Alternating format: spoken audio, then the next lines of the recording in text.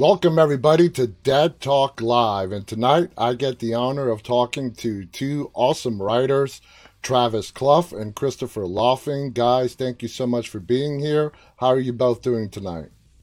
We are good. Doing Thank good, you. man. Good to be on the show. Uh, Dead Talk Live. I love that title, by the way. Thank you. Thank you. So let's get right to it. You guys have co written, co directed. I'm really curious when it comes to the writing part. Uh, Co writing a screenplay. How does the collaboration work?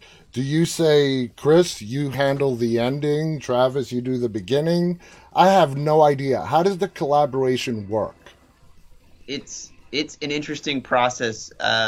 Typically, what's happened though, I would say, Travis, is you are really good at coming up with ideas, a nugget of a story, a concept, and Travis. I mean, he'll throw them out all the time. Actually, like he'll Too throw many out of them. throw out ideas all the time. Too many ideas, but the ones that are solid that I stew on in terms of ideas and concepts, then if they're strong enough, then Chris will start to stew on them and he'll start to kind of put it down on paper and then kind of start actually writing a script out, and then we'll just discuss from there and go from there and then a script is born. Wow, that's really cool to hear. And the co-directing, it's pretty obvious you guys work on that together.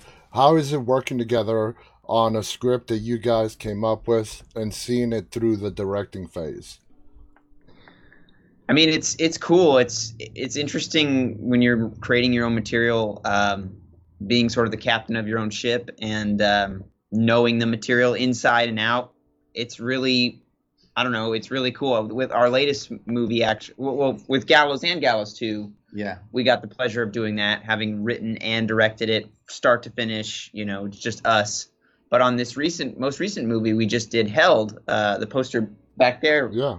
This was the first time we actually worked with another writer and doing something that we didn't write completely start to finish, although we helped with the screenplay. We were heavily involved in the development process, so we knew the story really well, and that just made it that much easier for us to just jump in and direct the heck out of this movie. So it So was gi- good. so give us a background on this new movie that just came out this past April called Held. Tell us what the movie's about.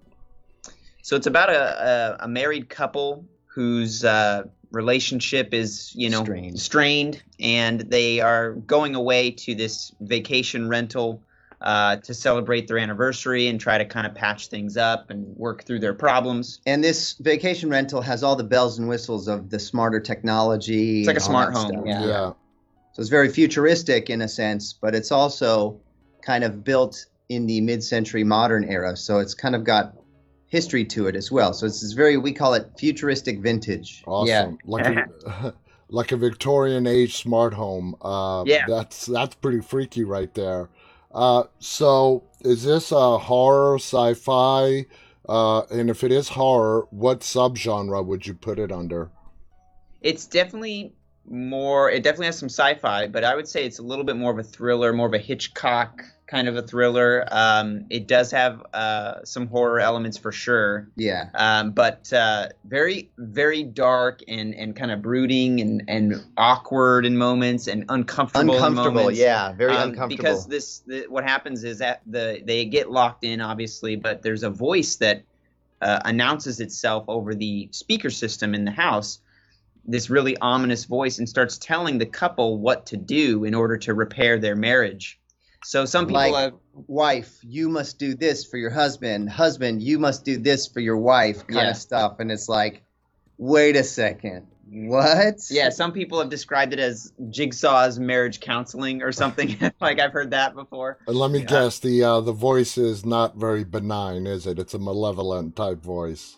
It certainly feels that way when it speaks. Yeah. That's such a unique concept. Out of all the projects that you guys have done, which one would you say was the most challenging? Whether it's writing or directing, both. Which one presented to you guys the most challenge? I think for sure the Gallows was the biggest challenge because we went from not having any connections to the industry and just making that completely on our own. In fact, we did just recently launch our own podcast called the Unlikely Story Podcast, where we just talk about filmmaking and how to do it. And our first episode is really a deep dive into how we made The Gallows, being completely outside the industry, and how we took this $100,000 budget film and got a worldwide theatrical release with Warner Brothers and New Line and Blumhouse all involved, and to a $43 million box office from just that tiny movie. I would say, though, the first version of The Gallows that we shot wasn't really hard at all. Like, you know what I mean? Like, in terms of, like, it was just kind of pure filmmaking. We just went out and did it, and, like, no rules. Like, we just made the movie. It was really after that. No Hollywood red tape or anything, you know? It was after the fact. After we actually got partners on board with Blumhouse, that we went to go do reshoots. All the tinkering years after. The tinkering and all the waiting for feedback and this of other people. And I think that's something that's nice about this most recent one that we did, is that we did it completely on our own. We didn't get partners involved. We wanted to just be able to do it quickly. Didn't have to answer to anyone. Oh, that's the best way to do it. Yeah. We had a great theatrical release April 9th with Magnolia, who picked up our film, held, and it's fantastic. It was top 20 box office, right, opening weekend, which is pretty amazing given that it was only in 130 theaters to be able to do that. So that, but yeah, once more Hollywood people got involved in The Gallows, that's when it slowed down and got a little harder to kind of get through. Yeah. To the point where we had something that was it was just a struggle because it was the process. Travis said we do a deep dive in our podcast, but the process took four and a half long years to get that movie out. So it was just the struggle, from beginning to end that whole time. Still is quite the journey. Now, so. Travis, I have not seen Held yet, but I do know that you were that voice in that smart home. Is that accurate? That may or may not be a spoiler, but you'll have to see. I'll say that. Okay. You'll have to see. All right. Regardless of who. I don't sound that menacing, do I? Right, no. A sweet voice. Now, let's go to The Gallows. Jason Blum, in particular, he's listed as a executive producer. How did Jason get on board with The Gallows? Was it, as an executive producer, I would assume he was there before you guys started filming and was part of the filming process, or did he come on board while you guys, I assume, were doing the film festival circuit, if you did the film festival circuit? None of the above, actually. We made The Gallows completely independent of anyone. It was literally just myself, Travis, 2 helpers, and the 4 actors. And that was how we made The Gallows. It was as raw as Blair Witch. It was like just us in that theater running around making this movie. And from 2011 to 12, we actually made the first complete version, the first feature film of The Gallows. Full cut, full on, ready to drop into theaters if needed. But as Travis said, we had no connections whatsoever. We filmed it in Fresno, California. We were as far away from Hollywood, at least, not physically, but like, I know what you mean. Yeah. But we submitted. We cut a trailer actually, and we put this trailer online for our finished film, and we presented it as though it was coming out through a studio, as if it was going to be a major release, which it wasn't. There was no one backing it. We were just like, hey, this movie's coming out, We got the deep voice and everything. Coming soon this October. Well, you guys know by now that 90% of Hollywood is all about perception. Yeah. Exactly. Yeah. Go on. Absolutely. So the trailer got picked up by several big horror blogs, Bloody Disgusting, Dread Central. These guys started picking it up, passing it around, and they're like, where's this movie coming from? Like, who are these guys at Tremendum Pictures? Like, I haven't heard of this Gallows movie, but it looks cool. Like, I'm excited to see it. And so the industry people who were seeing the trailer started giving us calls, and we got calls from managers, sales agents. The Weinstein Company called us back in the day. That's right. And All from this trailer. from the Yeah. trailer, from this trailer we put online, which you can find on our YouTube channel. If you just look up Tremendum on YouTube, Okay. you can see the original trailer that we put out there. But basically, the one person that we got reached out from that we really connected with was this guy named Dean Schneider, and he worked at Management 360. And we met with Dean down in Beverly Hills, showed him the movie, gave him a DVD copy of the movie. Now, we get into more detail in the podcast, Yeah. which is really a great. Any indie filmmaker or any filmmaker at all would really enjoy this part of it because, like, we slept in our van, you know, like yeah, we it were was- like, oh yeah, we're in Hollywood all the, yeah, we're gonna be there in the morning, yeah, sure, we'll come by, you know, but like we drove our van down from Central California. We stayed the night in the van, woke up, brushed our hair in the mirror, then went into this posh Hollywood office, you It know. was like we were so out of place, but Yeah. we tried to fit in as best we could. But he met up with us. We gave him a copy of the movie, and you know, a couple weeks went by, and we followed up, and he came back saying, guys, I wanted to show it to a couple other people in our office, but we really love it actually, and we want to get it over to Jason Blum, and from there, Blumhouse, the people at Blumhouse saw it, and they decided they wanted to do a test screening, and that test screening is really what determined for them and all of us whether or not it was going to, you know, move forward with them. And the test screening, it scored way better than they were even expecting, even though they thought it would do good. It did really good.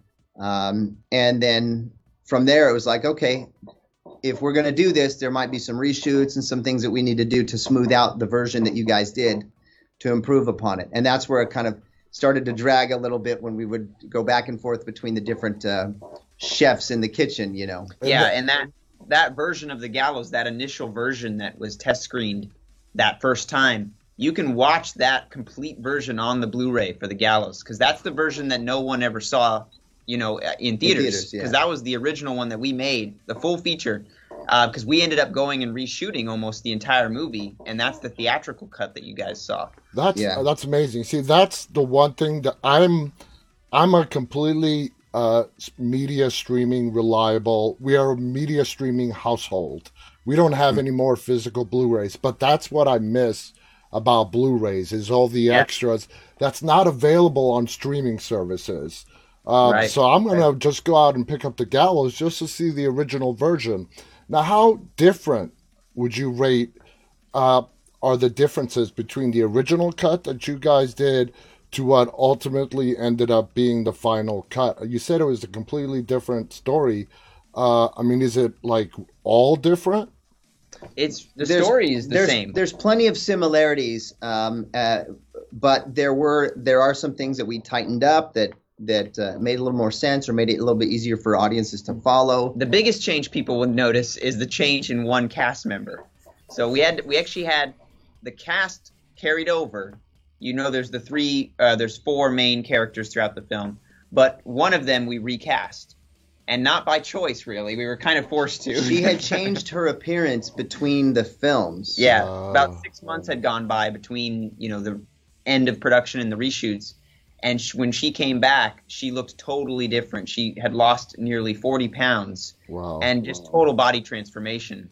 And we saw her. We thought she looked great before, but Yeah. she like got super duper skinny now and all that stuff. And so it was a real pain because we were planning on keeping all of her stuff and only like reshooting maybe 40% of the film. But once that happened, we knew we were going to have to reshoot a bunch. Yeah, and because caused she us just to didn't reshoot. look the same as her former self. And it's a found footage movie, guys. Yeah, I mean, how are we going to – we're not going to do any Eddie Murphy, prosthetics. Now you guys, you have me wondering, is it the character of Cassidy or it's Cassidy? Okay. Yeah. Okay. That's how Cassidy got involved, Cassidy Gifford. We were in Management 360's office the day that we realized we had to recast this girl, And they represent her and represent Cassidy Gifford, and they said, "Hey, you should take a look at a client of ours." And you know, he pulled her up on Google or whatever, and we're like seeing all these pictures of her with Kathy Lee Gifford. I was like, what, is she friends with Kathy Lee Gifford or something? That's kind of weird. And it's like, no, that's their mother-daughter. I was like, what? yeah, we're like, wait, what? That's that, and we thought immediately that wouldn't work for a found footage movie because of sort of her name recognition. Uh-huh. And but she was really new enough. She was new really enough. hadn't done anything, and only by name was she known, not necessarily by her face, yet. Yeah. Points. Yeah. So, but it ended up working out great. Cassidy killed it, and she was such a pleasure to work with. She was great. awesome. She was great, and she ended up on the poster. So. Yeah. Her character was amazing. Now, any particular reason why you guys chose Nebraska as the location? It could have been anywhere suburban America. Any particular reason Nebraska, or did you guys just say, you know what, Nebraska? It's kind of a funny story. I'm from Nebraska originally, and when we first came up with this idea, Travis came up with this idea, or came to me with it, we decided to take a page from the Blair Witch and really craft an intricate backstory to this gallows lore. So much so that we created a full-on event that took place, and I'm using air quotes here for those of you watching, that took place in Nebraska, in my hometown of Beatrice, where my dad actually told me this story and passed it on to me. He saw this kid on stage back in high school that died from a prop malfunction. Wow. My dad was literally there and witnessed it, and told me that the footage existed of this incident, and the police department in Beatrice had copies of this footage. And I thought, so this is the story that we started telling the investors, the actors, everyone getting involved with this project, that this really happened in my hometown in Nebraska. And so much so that I think even at one point the actors talked to my dad and he recounted this story to them. We had websites that we built up too. There's one like Haunted Connections or something. Yeah. Like if you really do a deep dive, you could find websites dedicated to this story that we created and fabricated that still exist. All these people, every once in a while you get people that would go on and be like, this didn't happen. My mom went to school there and this is a load. And then, of course, I had all these trolls ready to like reply and say, yeah, I was there.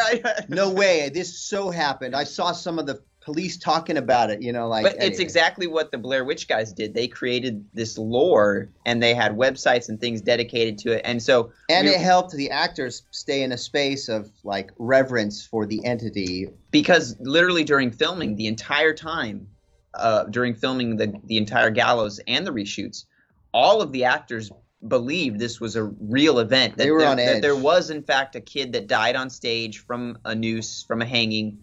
And that is basing, that was what we were making based off that event. So that really did happen. What's that? That really did happen. Where a kid got hung on stage by an accident, right? So no, it did not. Okay. But the belief was that it did, and that put everyone on kind of a higher sense of. Like everyone was a little bit more on edge because of thinking that had happened. Now, if you want to talk during the filming and during production over those years, there were several people that did accidentally hang themselves in haunted houses, in stage plays. In Brazil, there was one. And in my hometown. And there were several hangings in your hometown, actually. Yeah. Wow. So but it did add so that was kind of where the lore came from. It was mostly fabricated, but it really did add a level of, like Travis said, heightened realism and just an edge on set, because the actors, they really thought that Charlie Grimmel was a actual person. And, to be conjured up, and to we should be more careful. So it was kind of a shady filmmaker trick, I suppose, but it really worked in terms of bringing out the best in everyone involved in the project, I believe. Now, before we take a deep dive into the story of the gallows, I want to ask you, when the movie came out and it was such a success, it is truly a scary movie, great story, great acting. You guys did an amazing job with the gallows. After it came out and it was a success, did you guys find that you've built up Hollywood cred to when it comes to making Held? You guys now have a reputation. You have you have successful films under your belt. Did that make getting the funding or distributor for Held a little bit easier, or was it just as tough as it was with the gallows? It's interesting. There is cred. Calling card. Yeah. and calling card and like accomplishment that people always are like, oh yeah, that's right, you guys did something that no one else has done. But it is still just as difficult, I think, to get funding and do all that stuff because a lot of people in Hollywood that are in the industry, they really want to kind of do like if it's something outside of the system, it's not as interesting because they're not participating as much. You know what I mean? If you're in Hollywood and you're in the business, you want to be like the third cousin of the executive producer on that Dwayne Johnson movie, you know, that your uncle who works at Netflix is, you know, like it's a big thing. You want to be part of all this stuff. Like there's fewer people that are interested in being part of like an indie hit or an indie underground kind of a hit that doesn't need the system necessarily. So like when we did Held, we did it completely off the grid, totally out of the system, but it's a solid movie. We did the same thing on The Gallows Act 2. We did that in our hometown here, and we got these great actors. We had a great team, and we put it together. And no one in Hollywood would have known that we were making it. You know, it's really a huge effort every time, and I think a lot of filmmakers can attest to that. Even ones that are super established, even more than us, getting projects made is such an effort. I mean, it really is. And one of our favorite quotes is Mark Duplass: "The cavalry isn't coming," and it's so true. Like you have really no one to depend on but yourself. Yeah. And we found that time and time again, we are the ones that have to push the boulder, you know, up the mountain. Yeah. But I mean, in honesty, maybe we wouldn't have it any other way. Sure, we'd like to have, you know, Avengers 6 or whatever come rolling our way as directors. And, you know, I think that day will come where we're doing a studio movie. But for now, it's just us doing our projects the same way we always have. And I gotta say, people like you guys who don't sit and wait for the phone call but make your own opportunities, I have so much respect for that you guys go out and make your own opportunities and you've had success with it. So to summarize, the fact that you guys went and made Held without asking for any Hollywood assistance actually caused you a little bit of some backlash within the industry of Hollywood. Is that accurate? Not backlash, but, you know, like, wait, you guys did this without us? How did you do that? I would just say it's not so much that. It's more that they're just like, oh, cool, you did that.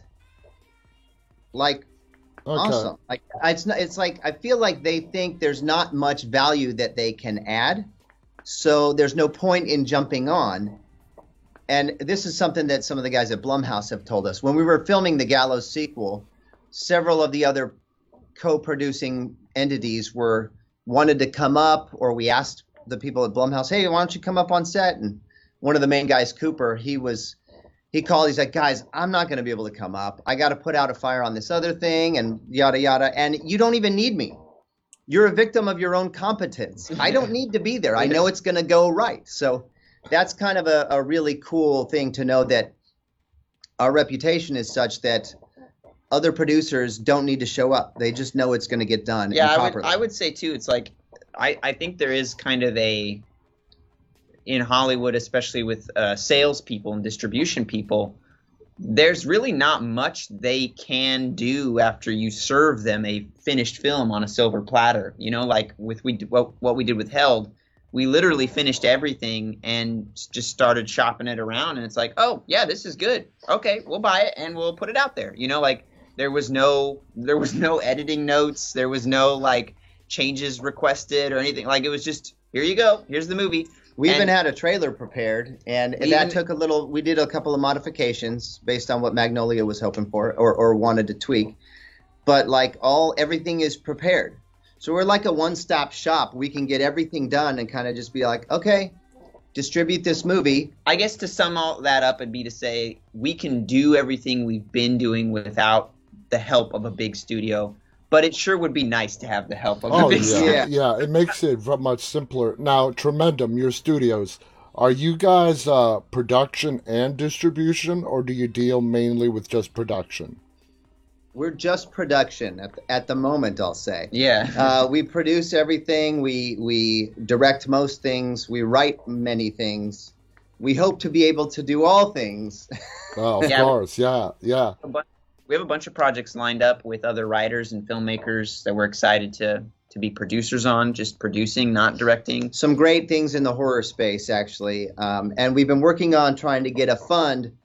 There have been a lot of like things back and forth over the years between different entities and us where we've almost had like first looks, and then like COVID happened and those first look deals kind of switched up, and or theaters are not quite as big of a thing anymore, and Yeah. there's more like paid streaming service or ad video on demand, ad supported. And so like a lot of things are different in the industry. And so for us, we feel like we can do a lot more on our own if we just now get funding or put together a fund so we can self-finance all these movies. We covered Held out of our own pockets. We had a couple friends jumped in, our neighborhood dentist who's a friend, an airline pilot who's a friend, right? But we covered the lion's share of it. But we want to create a fund where others can come in and we can still keep our model of doing these high concepts on still big budgets, but small for Hollywood standard. Oh, yeah. So who's the main distributor for Held? Magnolia. Magnolia. Under their releasing label. Mhm. Yeah. Awesome, awesome. And it's available. You said it came out in theaters. How soon after the theatrical release was it available on video on demand? So it was a day and date. So it was on demand right on the same day. And it came out, this is kind of cool, today, literally today, it just released on DVD and Blu-ray. So it's out Awesome. on home video right now. And I think it's even going to be on Redbox next week, a week from today. Redbox next week, and then Yeah. Walmart's and Best Buys and, Right now, and yeah. other and Targets and stuff Yeah. right now. That is so cool. Now, you guys being filmmakers, COVID sped it up, but how do you feel about simultaneous theatrical video on demand releases as filmmakers? Do you think it's a good idea? It looks like Hollywood is still trying to find a formula that's going to work.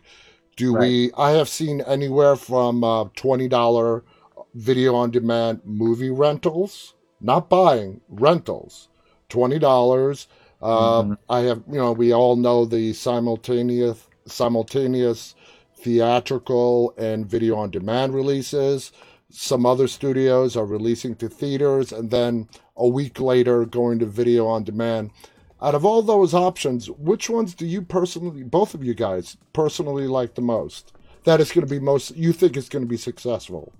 I mean, personally, as a filmmaker, of course, we love the theatrical experience. We love seeing our work on the biggest screen possible. And I know really every filmmaker, I think, feels that way because you work so hard on these movies for so long.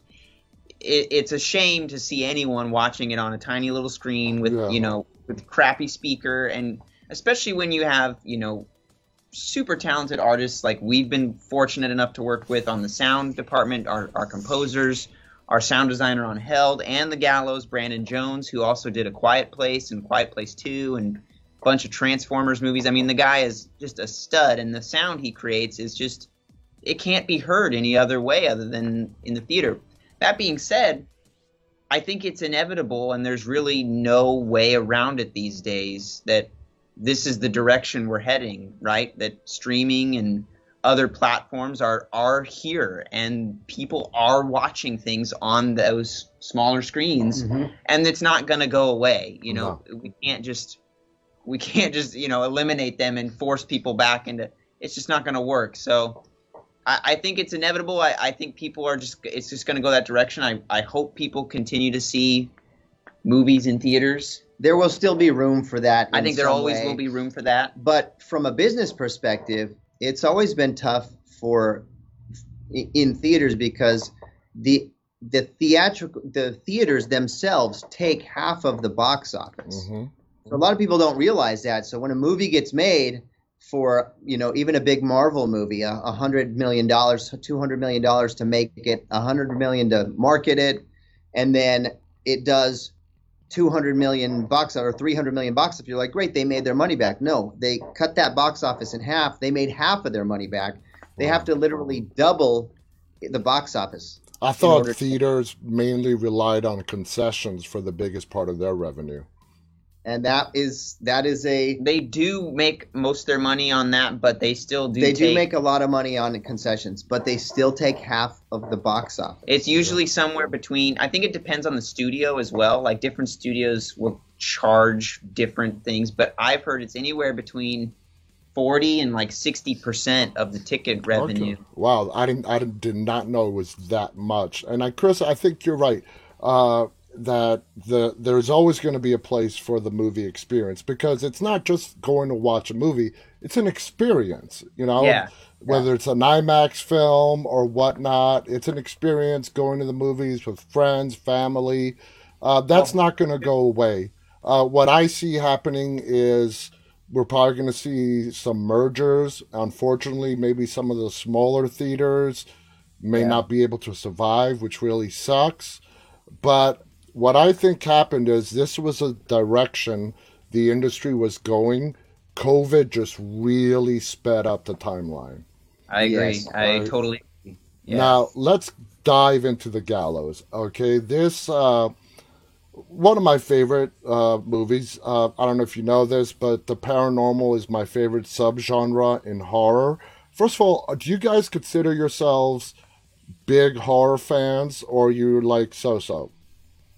We're movie fans, all kinds, and horror it has a place in our heart, just like action or comedy. It's tough to say that we're like. I wouldn't say we're like diehard fans, although honestly, we have like all these scary masks and stuff all over our wall in our home studio. Yeah, and the first movies I made growing up were all mostly scary movies. They were either just like dumb comedy skits or scary movies. Exactly. But I think that's kind of natural for young filmmakers, because horror is so accessible, right? Yeah. It's easy to do. And I've always heard that making horror movies is probably the cheapest out of any other genre.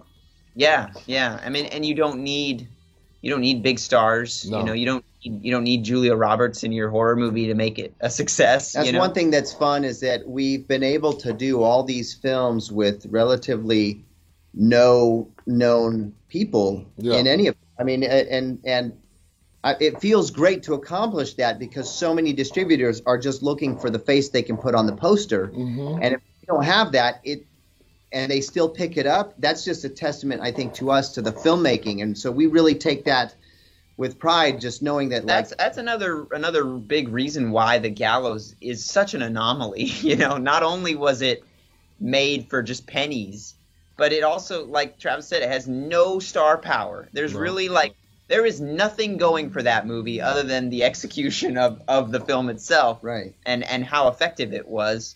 So it really is just crazy that happened. That it was just plucked out of obscurity and made it to a worldwide theatrical release. I mean, it was meant to happen, though. I mean, it was those things that we felt it in our bones. It was part of our plan. It was like something that we weren't going to stop until it happened that way. And we had options and times where we could have quit, but it's one of those tremendous stories, unlikely stories, if you will, kind of like an unlikely story that is inspiring. And we would watch someone else, if it happened to them, and say, man, that's awesome that they did that. We look at the stories like that, and we love those stories. I have personally never watched a movie solely because actor X was in it. That's just me. And what I love about The Gallows, I put it in the same category of like a Paranormal Activity, The Blair Witch Project. Zero budget, no big names, but you have good acting, you have an amazing story, and it all gets put together. The Gallows keeps you on your toes. So let's take a real hard look at the movie itself and discuss the storyline.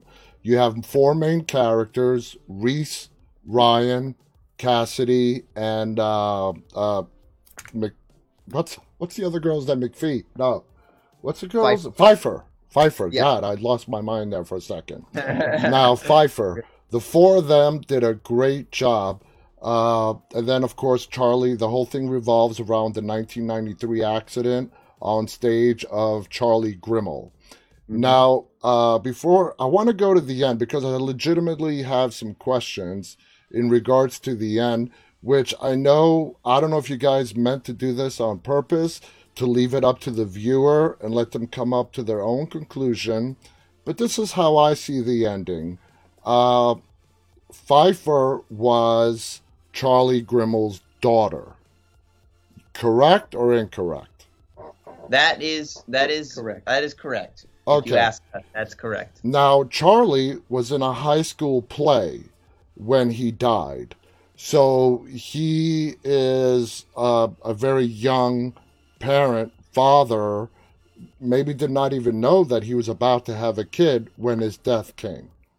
Right. That's kind of how he thought of it too. He was probably 17, 18, when he died.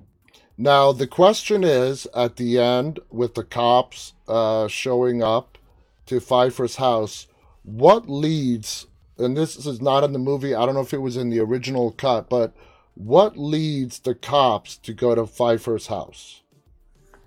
So when we had, this is in the Blu-ray as an alternate ending, we actually had, you know how in the movie they pull a fire alarm? Yes.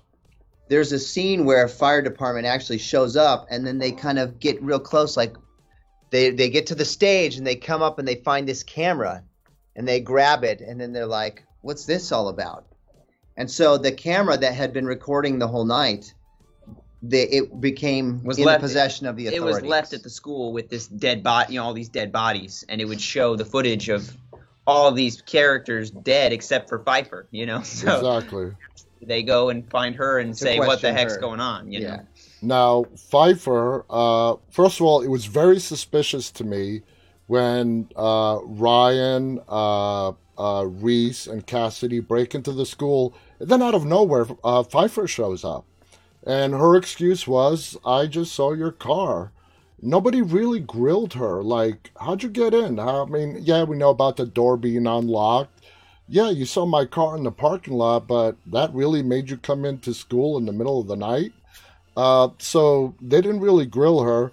When I first watched the movie, I didn't think twice of it either. Now that I know, do you think this was planned all along between Pfeiffer and her mom? Is that what you guys were trying to get to? It's been if you got to be honest, it's been a long time since we have seen the movie, so I think back. But if I recall, I do think there was this sort of long con aspect to Pfeiffer's plan. Oh, she wanted to complete the play. She wanted Reese. She ultimately needed Reese to get to a place where he would sacrifice himself legitimately, as the character August is supposed to do in the play, right? And in order to do that, she's going to have to bring him way down and make him desperate, absolutely desperate, right? To get to that place. Now, it's been, like I said, it's been a while, but I think that having him in that theater was meant to be, and it was part of the plan. And I do believe there are some breadcrumbs that are set up in the beginning where Ryan finds out about the door through... He finds out through accident. He saw somebody he saw the door flopping in the wind. That's right.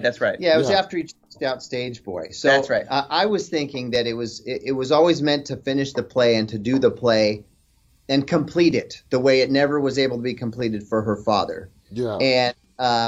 And also to include and get some revenge on the person who was supposed to be in the show. No, that's right. I'm remembering now. That's what it was. It was that all the things I said about Reese, but them breaking into the school was like a wrench in her plan. Right. That's what it was. That was like, oh no, like this could go south with these people going in there and maybe messing up my play. And she's such a drama, nerd that of course they didn't question her. Like, it's her baby to be in this play.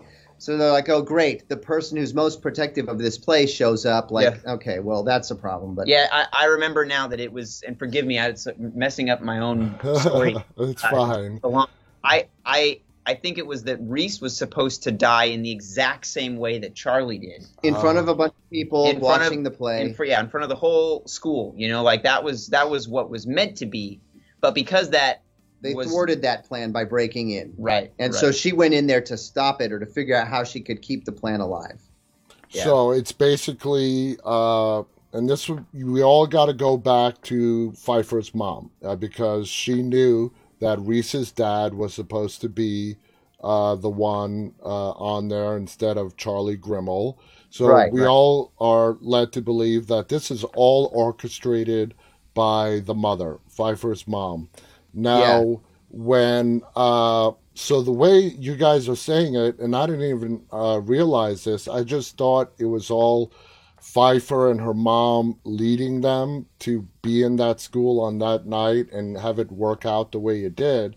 But it makes a whole lot more sense now that it was supposed to go on, the play was supposed to go on the next day, and that same accident that happened to Charlie was supposed to happen to Reese. Do you guys, when you were writing the story, did you want people to believe, especially with the ending, because that, Pfeiffer's mom and her Pfeiffer conjured up Charlie after he died? Is that sort of how you guys envisioned it? Because like I said, it's open to interpretation.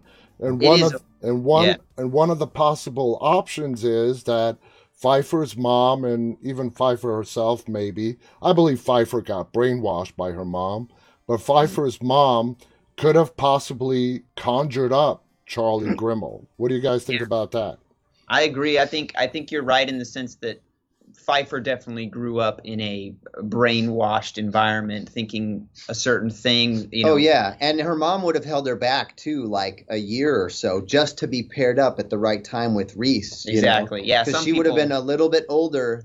Than Reese. But it's like if you have a 2-year-old and you find out that the son of the nemesis. That's where the long con comes in. It's like, okay, well, I'm going to make sure that when they get in, we can lobby to do this play at the school. I'm going to make it her thing. They're going to be in it together. And mentioning Charlie and conjuring his spirit up in that theater is how that's going to bring this to pass. Yeah, and I almost think I've always kind of viewed it as like Charlie's presence was always felt in some way in the theater after he died. And in the lives of Pfeiffer and her mom. Right. Like they always had this connection, probably more the mom, right? But almost as if it was like a guardian angel to their family in this sick and twisted way, that they always had a connection, and especially in that high school theater, they really felt it. But it's almost akin to a religion, for them. It's like this figure in their messed up way of thinking that has to be appeased, and Pfeiffer would have just grown up knowing that. She would have grown up knowing very cultish. Yeah, Charlie as this, kind of all-powerful father, and so I think that was always a thing. I mean, you could see it all in a room in the shrine. Oh yeah. Now, when you guys were writing this, and you were trying to figure out how to portray the apparition of Charlie Grimmel, you guys chose that of the hangman with the mask, carrying the rope, as opposed to the role of August that he was playing in the play, that he wasn't the hangman. He was the one that was on the gallows. Do you guys wrestle with how to present the apparition of Charlie, and you chose to go the way of the hangman, which is super scary, by the way? But was there any thought into that, or did you guys just know right away we're going to present him as the masked hangman? So it's interesting, the idea of the hangman actually kind of almost predates the movie itself, because we wanted to make a horror movie that would be less gory. And this idea of a hangman came to mind, and we thought, well, this is cool. We haven't seen this before. Like it's not an axe or a machete or a knife. And we specifically always wanted to make a PG-13 high school age movie. and which it should have been. You guys got to have to watch the podcast. Because we go into this good deep detail on the rating. But essentially, that didn't work out. We got an R rating anyway, and we still to this day do not know why. But we think it has something to do with just kind of the raw nature of found footage and it being kind of, realistic and scary in that way. But the hangman was always a thing we wanted to do because it wasn't gory and because there wasn't blood and guts. And it was different. We're like, no one's used a noose or a rope as their murder weapon. Right. I mean, it's all these ideas started coming to mind. Like Travis had the idea of Cassidy's death blow of getting, dragged down that hallway by a noose, and we just had to put that in the movie somewhere, and it was just a unique way of killing characters, to be honest. And we always wanted to do that.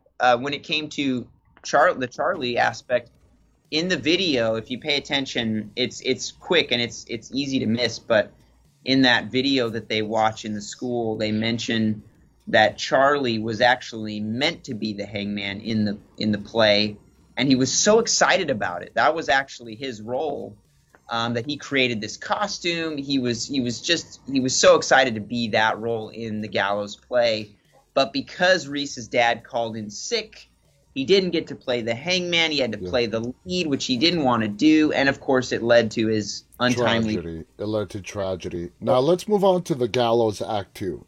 Absolutely. You guys brought Pfeiffer back. Did you guys wrestle with that idea, or did you know that you wanted to bring Pfeiffer back as we see her locked up in an institution?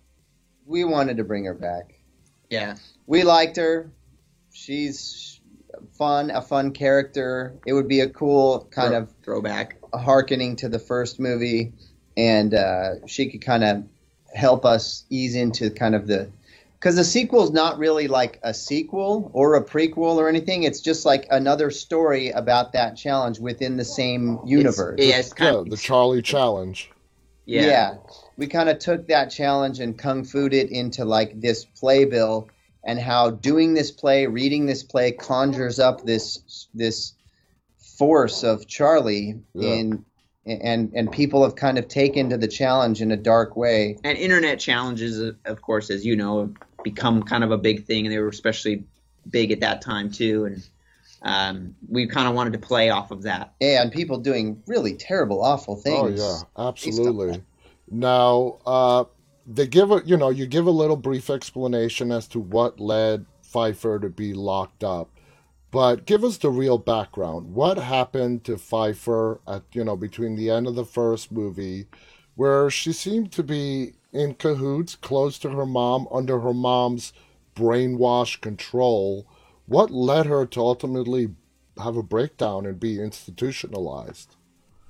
Well, I mean, I think that it's basically once things were able to be settled and discovered and people were able to be detained, that they realized that this kid never had a chance and was not going to be any form of normal ever. And so once she was exposed and the mom was exposed, I feel like they were separated and both placed in both institutionalized separately, because they realized how much harm Pfeiffer's mom was doing to her and how dangerous they were together, obviously, with the deaths of these other students. And they were too far past giving up any notion of Charlie or that they would still continue to worship him. Exactly. Yeah.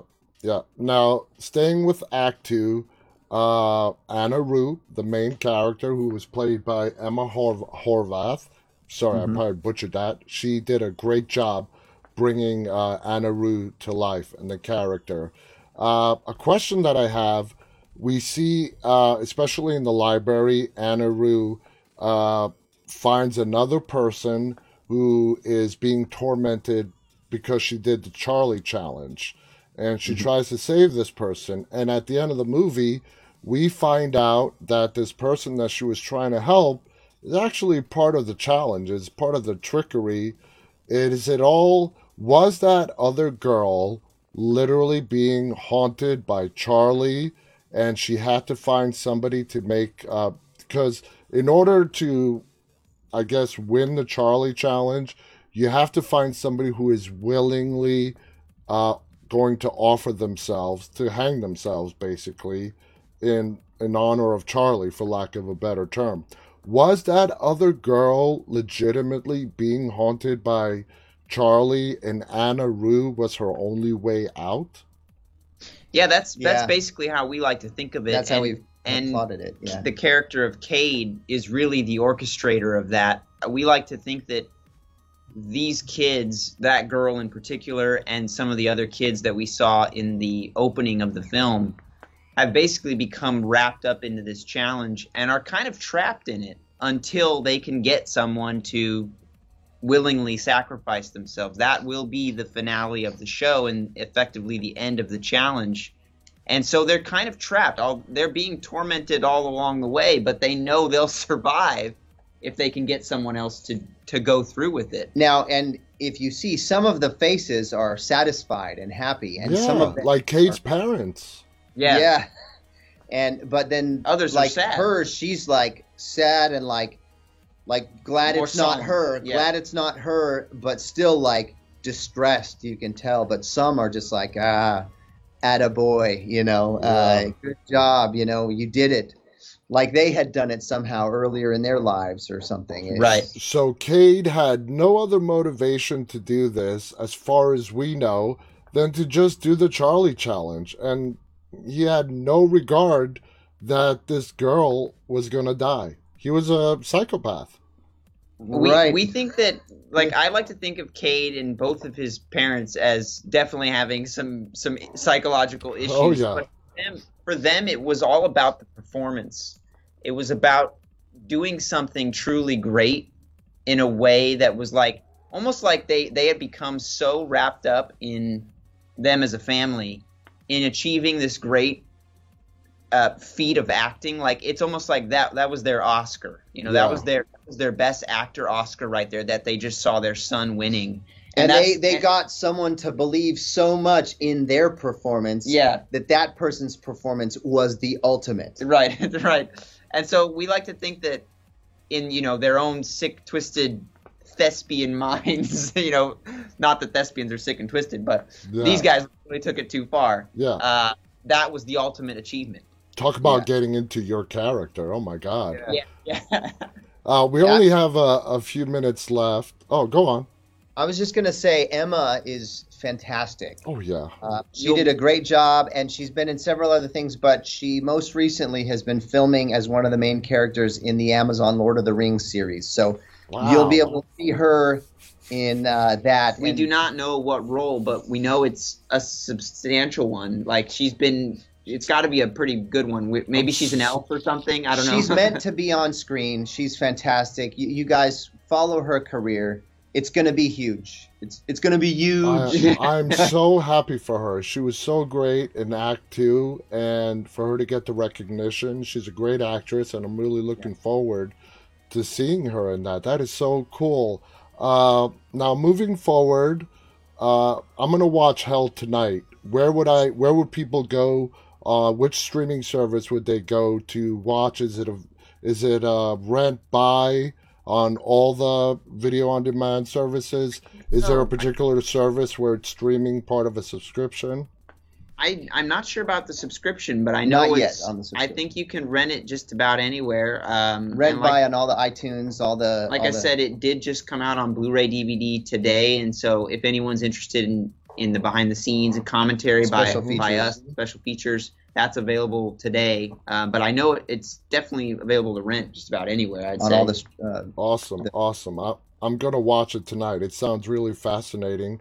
And I just want to hear Travis's creepy voice. You won't recognize it. You won't recognize it, but I think you'll enjoy it. I mean, you may want to do another Dead Talk Live with us after. Absolutely. Yeah. Absolutely. I would love to do that. Now, beyond Held, are you guys have more projects in the works right now? We do. We've been working on an action comedy. We shot the first episode and a half, and it's meant as a pitch we're going to take to streamers. And it's got some well-known, social media creators in it that are really hilarious and funny in it, and that's exciting to do. And then we have a slate of about 5 or 6 more movies in like the horror thriller Genre. We've just been trying to like build this fund so that we can get the financing to go make them, and we can still do them in our own way, or we could take them to studios. We like the idea of doing them our own way. Yeah. And then we also just launched our podcast, our Unlikely Story podcast.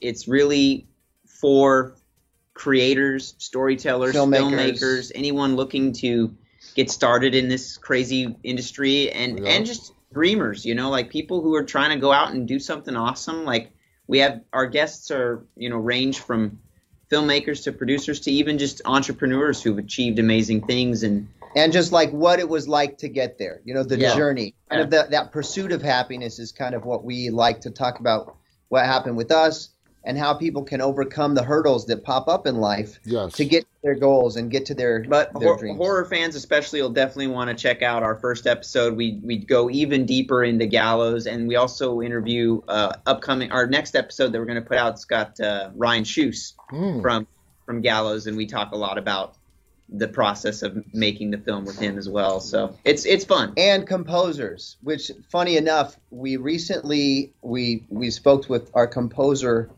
for Held, who was the guy who created the cover song for the trailer for The Gallows way back in 2015, which was a very moody cover of Smells Like Teen Spirit, which is now in the opening credit sequence of Black Widow. Yeah. Wow. It just resurged as this huge song. We just watched Black Widow, and as soon as the notes came on, dun, dun, dun, we're like, the first three notes. We know that. It was named that. Recognized it. Like, we know that one. That was a huge licensing deal for the Nirvana estate. Oh yeah, We're literally out of time, but I do want to ask you: is this episode, this pilot that you're working on, is this your guys' first dive into television, or Yeah. Are you guys nervous at all about it? We were at first, but we shot it, and it's funny, and it's great. Yeah. We're not worried at all about it, actually. Awesome. That is so cool. Guys, thank you so much for doing this. I can't believe this hour flew by. I know I keep saying that, but it has been fascinating to hear your guys' take. And my executive producer has been messaging me. He wants to know, Travis, where did you get that awesome T-shirt? I know that's from your production company. Is it available for sale? It is. We have these shirts and some hats and merch to help us. Every dollar goes towards us making more movies. Yeah. Absolutely. That's a worthwhile right there. It's at shop.tremendum.com. Awesome. Thank you so much, guys. It's been absolutely fascinating and a pleasure to talk to both of you. I wish you nothing but success. I loved, like I said earlier, I really respect filmmakers like yourselves who don't wait for the phone to ring, and you guys make your own opportunities. So big hats off to you for that. I want to thank our viewers for tuning in tonight. Hope you enjoyed this interview as much as I have. We'll be back tomorrow. Any final thoughts you guys want to share? No, man, it was awesome. We appreciate everyone who listened in. If you guys want to just hear more of us talking about movies and stuff, check out our podcast, Unlikely Story Podcast. Unlikely Story Podcast. And if you want to follow and support, just all our social medias are at Tremendum Pics. You can find us. And sometimes some horror shorts on our Tremendum YouTube page. You can see some horror shorts. Well, and some of the trailers we talked about today. Absolutely. I do want to see that original trailer of The Gallows. Anyway, thank you so much, guys. Thank you so much for tuning in. Until next time, stay safe, stay walking. Good night. Thank you. Later, guys.